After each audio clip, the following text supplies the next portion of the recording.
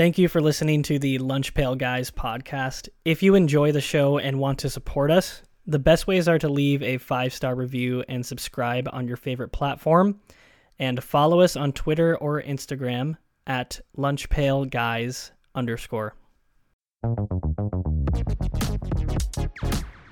Welcome to the Lunch Pail Guys podcast. In today's episode, we are going to talk about our Georgia-Ohio State preview and what to make of the Cowboys win over the Eagles from last week. If you missed our episode from earlier this week, by the way, we ranked the top 10 teams in the NFL and previewed the Michigan-TCU game. This is Jared podcasting alongside Lucas, Bart, and Wyatt. Again, no Aiden. We miss him, though.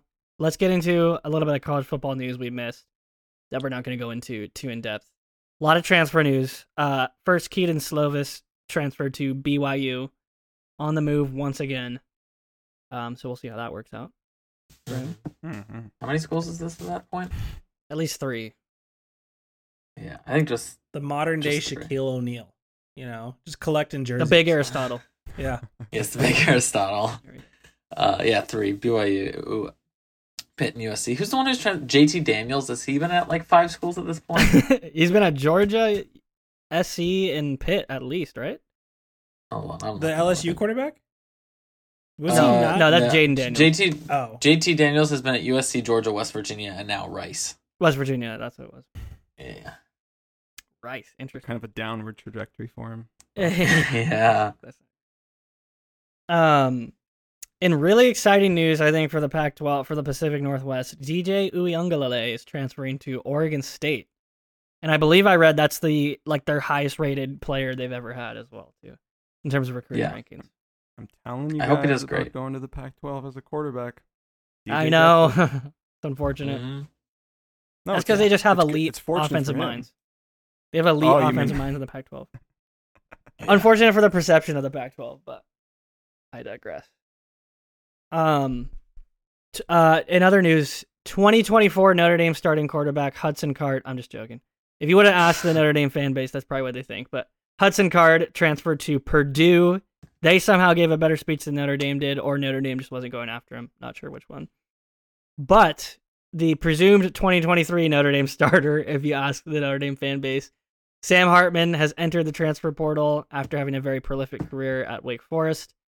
It's got Notre Dame fans very excited. So we shall see. Yeah. I'm not getting excited about players until they have signed a dotted line. Peyton Bowen, he put on the Notre Dame hat at his thing and took it off. Oregon hat, then Oklahoma, obviously, which fair play. He never signed anything. Totally fair. So I'm not getting excited until anybody signs anything. I'm not getting excited about these recruiting classes 5 years in the future anymore. But you never know. Could turn out all right. Yeah, no, it could. We do have a deep class. Maybe we'll get into that in the future week. If you want us to talk more Notre Dame, please let us know at lunchpailguys_ Twitter, Instagram. Yeah, I'm out. Wherever. Less recruiting class stuff. No, we're not talking about. We'll talk about anything Notre Dame. Anyway, we have an intro to Notre Dame football episode out recently too. Anyway, Peach Bowl preview. Ohio State and Georgia are facing off in the other side of the college football semifinal. Wyatt, what does Ohio State have any chance in this game? What do they need to do to win? Of course they have a chance. In fact, I think they have a pretty decent chance. Okay. Here's the recipe, and it's 4 words. CJ Stroud, hero ball. I know that we don't like to do hero ball. We don't like that. Oh, this quarterback likes to go out there and play hero ball. It's exactly why Zach Wilson no longer has a starting job in the NFL. However, I think that this is the opposite because he's been rather conservative so far. He's really going to have to push the ball downfield. I think that one of my largest criticisms from rewatching and live watching the Michigan game is that I thought the play calling started to get a little bit conservative. The philosophy all year has been like, let's just get the ball into the hands of the best wide receiver room in the country and get out of the way and let them go do their thing. And a lot of screens when maybe it's time for some big plays and you need to make something happen. Jackson Smith and Jigba unfortunately opted out in favor of the NFL draft following a series of hamstring injuries. Good on him. I have no hard feelings about that. It'll change his life forever. But Marvin Harrison Jr. is the best wide receiver in the country. He needs to be activated early and downfield for them to outduel a potent Georgia defense. Their secondary is probably the weakest part of their defense, even if they have a first rounder at the secondary, Ringo. But otherwise, like, I mean, the main highlight is their defensive line. And one of CJ Stroud's biggest criticism being discussed in NFL draft rooms is his inability to play under pressure and outside of structure. I get it. You don't have to play outside of structure too often in Ohio State. Normally, you're the better team, you're the better player, and you have the better players alongside you. But when things go right for Stroud, he's amazing. He throws the ball with a lot of accuracy. He throws in rhythm with incredible timing. And under the perfect circumstance, he's amazing. But can he extend a play with his legs? Can he make a play with his legs when he needs to? Can he find the open man through progressions when Georgia schemes away Marvin Harrison at some point? Can he stand in the pocket and take a hit when Jalen Carter is steamrolling, up the gut and he needs to make a gutsy throw? And as of right now, I'll tell you what, the pass rush for Georgia is, Jalen Carter is fantastic, but it's not great. They only have 26 sacks throughout the entire year, and they normally generate more pressures through blitz. And if a linebacker ends up kind of freeing up, he may have to stand in the pocket and take a hit, but still deliver a quick seam or something like that, or excuse me, a quick slant. So he's gonna have to answer a lot of those questions on Saturday. I'd love to see Ohio State activate him as a runner. He isn't really known for his ability to make plays like Justin Fields was, but his first college touchdown ever was actually a 47-yard rushing touchdown. So maybe he's got it in him. And I think it's going to keep the defense honest, keep the linebackers home, make Georgia dedicate more things to the run if CJ Stroud is now all of a sudden a factor, and that'll create some one-on-one opportunities on the outside. I agree. I saw an article saying that the way Bama played them in the 21 SEC championship is the blueprint, which is exactly what you just laid out. Basically, pass often, pass early, play with aggressive offensive play calling. Let CJ Stroud get it to your really, really good receivers and let them cook. Mm-hmm. Yeah. Yeah, that's the blueprint. It's going to be hard to beat Georgia, but I don't know. I don't know if they're necessarily as invincible as everybody's making them out to be. I'm kind of with you, Wyatt, that I think Ohio State is a relatively good shot to win this game if they can just kind of air it out, get the ball to Marvin Harrison, and just hope CJ Stroud can, do his best and win the game. Yeah, it's interesting actually because although a lot of the focus goes on Georgia's defense, and rightly so, their offense was really good this year too. Both teams were top 12, I believe, on both sides of the ball in terms of yards per game and yards allowed. So it really is kind of best on best in both ways. I'm pretty excited to see how that plays out, though. I think Georgia's physicality, which Michigan had as well, might be the undoing of Ohio State. Obviously, we'll see if they can do their game plan, which I know they're going to have a good game plan going in, as you guys just alluded to, but I'd be worried about Georgia's physicality for sure against them. Yeah, well, you alluded to this, Jared. I think that we don't talk enough about Ohio State's defense either. I think that you're right, that they're top 15 in points per game allowed, too, and that's nothing to sneeze at either. I think a lot of the sort of talk, especially after that Michigan game, they couldn't really stop Michigan, was pretty low on their defense. But I don't know. I'm not super down on that side of the ball for Ohio State either. Yes, Stetson Bennett has won before, but I think we need to remind ourselves again, he's not maybe the most skilled quarterback out there. Despite him being a Heisman finalist, he was the whatever. He was behind Drew Pine in efficiency this season. If you put up a competent defense against him, I don't necessarily think that Georgia will light you up. Sure, and just to continue the conversation with the other side of the ball, I would just sell out to the run. I think the big thing about Michigan is playing against Michigan. We knew that they were an incredible run team, so let's put all of our resources on the run. And then, of course, there were some big plays on the outside, so let's lighten it up and let's go kind of more of a two shell. And all of a sudden now, big run plays. Commit to the run, even if it ends up biting you a little bit, where okay, there's a couple big pass plays here and there. I would rather it be my best guy, CJ Stroud, is going to go against your guy, Stetson Bennett, and we're going to see who wins this game, rather than them trying to lay a more balanced attack. And, as a defensive play caller, hopefully I call the right play for the right circumstance. Now I've called a good defense for if they run a run play, but if they don't, we're screwed. I would just sell out for the run, make Georgia beat you with Stetson Bennett's arm, and hope for the best. Also, only 20 touchdowns this year, which, he's efficient, but he's not explosive.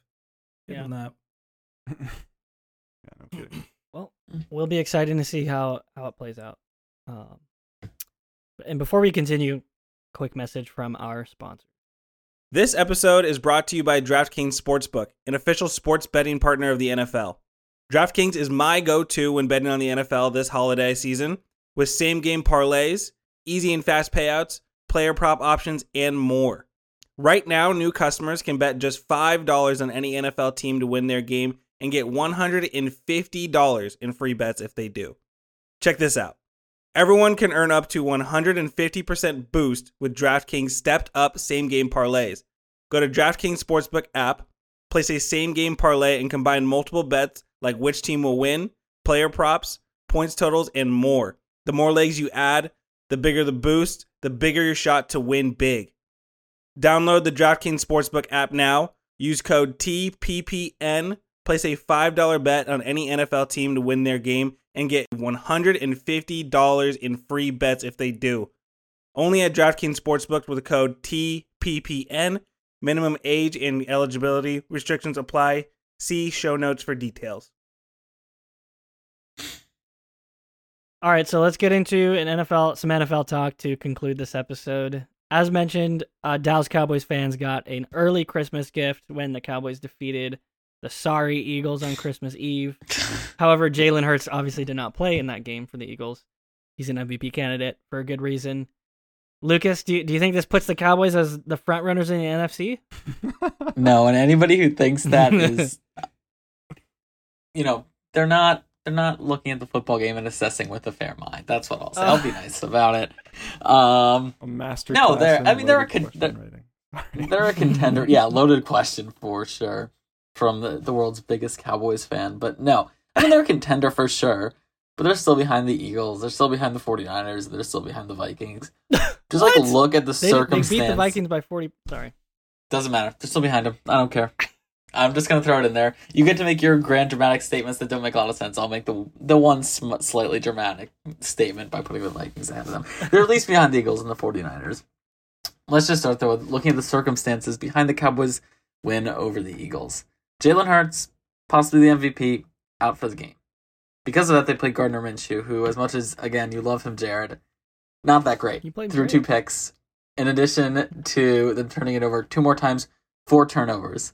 Lane Johnson got hurt. One of their best, probably their best offensive lineman. Avonte Maddox got hurt. Right after he got hurt, they gave up a ridiculous 3rd and 30.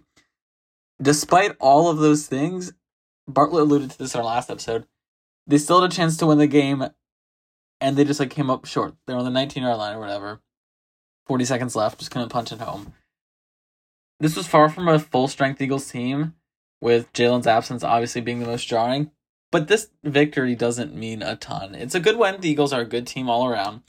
But nothing about it changed my perception of the Cowboys whatsoever. The issues that we knew about are still going to remain. The defense looked porous, as it always has in the last few weeks of the season. Okay. Always. Not always. As it has in the last few weeks of the season. Allowing 34 points to Gardner Minshew is not great. Dak was Dak again. He threw a pick 6 to Josh Sweat right at the beginning of the game. Nothing new there. Dak making mistakes. That cost his team. Just nothing about this changed my opinion of the Cowboys whatsoever. So I don't know if looking at this game, a win over an Eagles team that was pretty beat up and not even an impressive one at that, I don't think changes anything for me. So, maybe they'll put together a nice run, but I just really don't think so. There are significantly better teams than them in the NFC, namely the Eagles and the 49ers. Okay, good. You came back to earth a little bit. There's only 2 teams maybe that are... One team that's definitely better than them, one team maybe better than them in the Eagles in the NFC. I think this is an impressive win, actually. Dak, besides the pick 6, Dak played really, really well. And the pick 6 was even, in a way, I kind of want to say the word fluky here, and then I went to a D lineman that he just kind of inexplicably underthrew the receiver right into the D lineman's hands. I think in a rematch against the Eagles, at this point, Lucas, we are projecting into the playoffs, right? We're not just doing power rankings. I think a rematch against the Eagles, I like Dallas's chances. Why? Because here's the thing. The funny thing is that you can spin the Eagles' performance in either direction. You can say, look how good the Eagles are without Jalen Hurts. Imagine what they would have done if he had played. Or you can see the Eagles are good without Jalen Hurts. This is going to be a marginal gain when he does play. Do you think the Eagles would have scored 50 with Jalen Hurts? I don't think so. They haven't done that. They would have turned the ball over 4 times.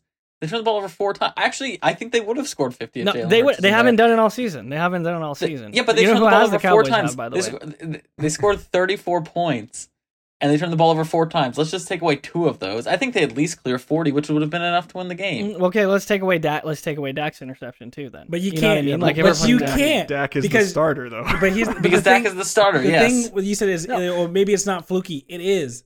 It's a trend. He does it No, it every is week fluky, where he yeah. goes out there and he throws an interception. He threw away the game against the Jaguars, and he has yet to play a game when he throws the ball 25 times or more without an interception at some point. He has the most interceptions since coming back from injury. He leads the league with 8 or 12. Excuse me. It's not a fluke. It's not like this just happened to happen. He does this on a regular basis this year that he throws a pick, and they happen to be pick 6, and they probably would have been detrimental if the Eagles didn't turn the ball over 4 times after that. 3 times. It was only 4. It was 4. It was Minshew 4. They had turned the 3. ball over 4 times. Didn't you had 3? There was a Okay, Dallas but yeah, Goedert see, here, fumble as well. how many times has Jalen turned it over all season? Exactly. So you substitute in the quarterback. I think that Minshew had as many turnovers in this game as Jalen did in like the first 8 weeks of the season or something like that. So it's like if you sub Jalen in, you probably have maybe one of those. I don't think it's like a 1-to-1 comparison in here. It's if you put Jalen Hurts in, this team dramatically changes in terms of how they take care of the ball and all those things. You can't just write off Dak. It's been a feature of his game, not a fluke. I would say the jury is out though on how much of a gain. I don't believe that Jalen Hurts they're putting up 50 if Jalen Hurts is playing that game. But Sure, they wouldn't have as many turnovers, sure, but I don't think they're putting up 50 or whatever. put up- Whatever. but whatever that's they the think they're going to difference. do. Go ahead, But Bart. even if they're not putting up 50, then the fewer turnovers would mean fewer Cowboys points, right? I mean, Yeah, by exactly. definition. Mm. I will. It's I just will a admit fundamentally different game. It's a little concerning how easily the Cowboys were able to drive on some possessions. I will say that. I thought the Eagles' defense was a bit better than that, but I still think, like I said last week, the Cowboys win because their defense generates turnovers to cover up for Dak's mistakes. And I agree with Lucas. Jalen playing, it wouldn't have happened that way. And we wouldn't even be having this conversation. We'd be saying, if Gardner had scored on that last drive, we would be having the exact opposite conversation, which is, what possible excuses is there for the Cowboys now? How do we even excuse this? That we were that close, Yeah. Jared. Mm-hmm. We're 20 yards away We're from not that close. this We're whole not thing. that close. No, we literally are that almost close. only counts in horseshoes and hand grenades. I don't understand the horseshoe part of that quote. I just want to be genuine and objective when I analyze the Cowboys as well. I think this was a good win for the Cowboys for their spirits. Thank you. There's a handful of positives that I think fans and faculty can take away from this. CeeDee Lamb was awesome. I've been very critical of him, and you can. He's a young star, and I've said he leaves a lot to be desired. And this is the closest he's come to a takeover game, I think, as a wide receiver. I think the Cowboys did a good job of keeping Zeke engaged in the game plan, even if he rode the coattails of Tony Pollard just a little bit, poaching a touchdown after a long drive. I know, dude. Sorry, hurt my fantasy team. And I love that Dak Prescott showed some ability as a runner, both as a playmaker / scrambler and a designed runner on a read option there, which I thought was impressive. With all that being said, this does not change my opinion one bit on where they stand with the rest of the league, because we know that their A game is spectacular, one of the best in the league. We also know that the Cowboys are most likely to bring their C to F game. And they don't have a terrible win or a terrible loss on their schedule, probably because their F game is better than a team's like the Texans' A game. But we already mentioned the turnovers for Dak Prescott, which is detrimental if they were to play like the 49ers. They'd get destroyed. The crown jewel of this team right now, the defense, has gotten to the quarterback once in the last 3 weeks, and they've also given up 1,200 yards in the last 3 weeks as well, total yards. And we know that they lead the league in takeaways, and I don't think that that's off pure coincidence. It's whether it's scheme or ability or a knack to go get the ball to somehow. I don't think that if they were to play again, the Eagles would turn the ball over four times. You know, whether it's a fumble here and there, and I know that the football is a game of inches and all those things, but I mean, in a different circumstance with Jalen Hurts, I don't think that happens again. So, Jared, stop me when you've heard this before. If Dak Prescott, Ezekiel Elliott, Tony Pollard, CeeDee Lamb, DeMarcus Lawrence, Micah Parsons, Trayvon Diggs, and Mike McCarthy all do their job, they're unbeatable. but that's yet to happen, and it's not going to happen. That's yet to happen? They've done it multiple times this season. I don't They've think had so. multiple very impressive wins. No, when the defense was really well, Dak was playing awful. Dak has played better, and the defense has not played well. I'm going to throw Okay, my yeah, but team I'd under say- the bus, but the Vikes game, I think all phases of Cowboys football were clicking. One example. But that's one example. One single game. Well, all how year. many examples does every other team have? Not many. The Where they won by Eagles, the 40 points. 49ers. Where they won by I think 40 points? They have not done that. The Eagles have not done that. Come on now. Because they haven't had to. I mean, What? So they didn't want to score anymore, or what? Yeah, you don't need to Oh. if you're up 20 at halftime. Like, what purpose is there in doing that other than to gloat like the Cowboys do? They're not invested in winning a Super Bowl. They're invested in showing off. That's all. Oh shoot! Interesting. Okay, No, the Cowboys I'm had a lot of injury. The Cowboys had a lot of injuries. I would say their run of form of not reaching the quarterback is more of an anomaly than the rule. We shall see. Could be wrong, but that's what I think. I don't know. I think the Eagles this season have complete games against the Giants, against the Titans, against the Vikings. Maybe the game against the Steelers and the first one against the Commanders. Like, I think the Eagles have played like 4 to 5 complete games this year in a way that the Cowboys haven't. Okay, they've played at least complete games against the Colts, 59-14. The what? I mean, if we're talking about him, I think we being- would put together a complete game between the four of us No. against the Colts. the Cowboys or the Vikings. Obviously, it was a complete game. I don't know. The Cowboys, they're good, man. I'm excited for. I'm And excited no for one's the saying trip they're. playoff. I'm not hopping on here and saying that they suck. Like I No, I know you're not saying. I don't believe that Yeah. at all. I just don't think that they're serious. And I They think are. I think it starts with Jerry Jones being a little goofball. I think Mike McCarthy is a goofball, and I think that it kind of trickles down to the rest of them. And oh, are we gonna get OBJ? Are we gonna do this? Look how good we are. Look at the star on the side of my helmet. And then they kind of just like things start to fade out as the year goes on, and eventually, especially if they were to get to the Super Bowl, they won't. They're not. They don't play complete enough. They are complete enough. They don't play complete enough to be a team that would come out of the AFC. Bengals, Bills, Chiefs, you name it. We shall see. T.Y. Hilton, by the way, put to rest my doubt about his age affecting his speed. Yeah, he played all right. Outran the Eagles secondary there. He was the That's third and a 30 dog. receiver, right? Say again? He got the pass on the third and 30. Yes. right? Yeah, that was him. Yeah. Awful safety play. Tough. You got to be the deepest man on the Yeah. field. Rule number 1 of the safety. And also in the NFL, they start like 20 yards off. How are you getting beat deep? But CJ Gardner-Johnson is coming back. He's eligible off IR in week 17. So problem solved. CJ.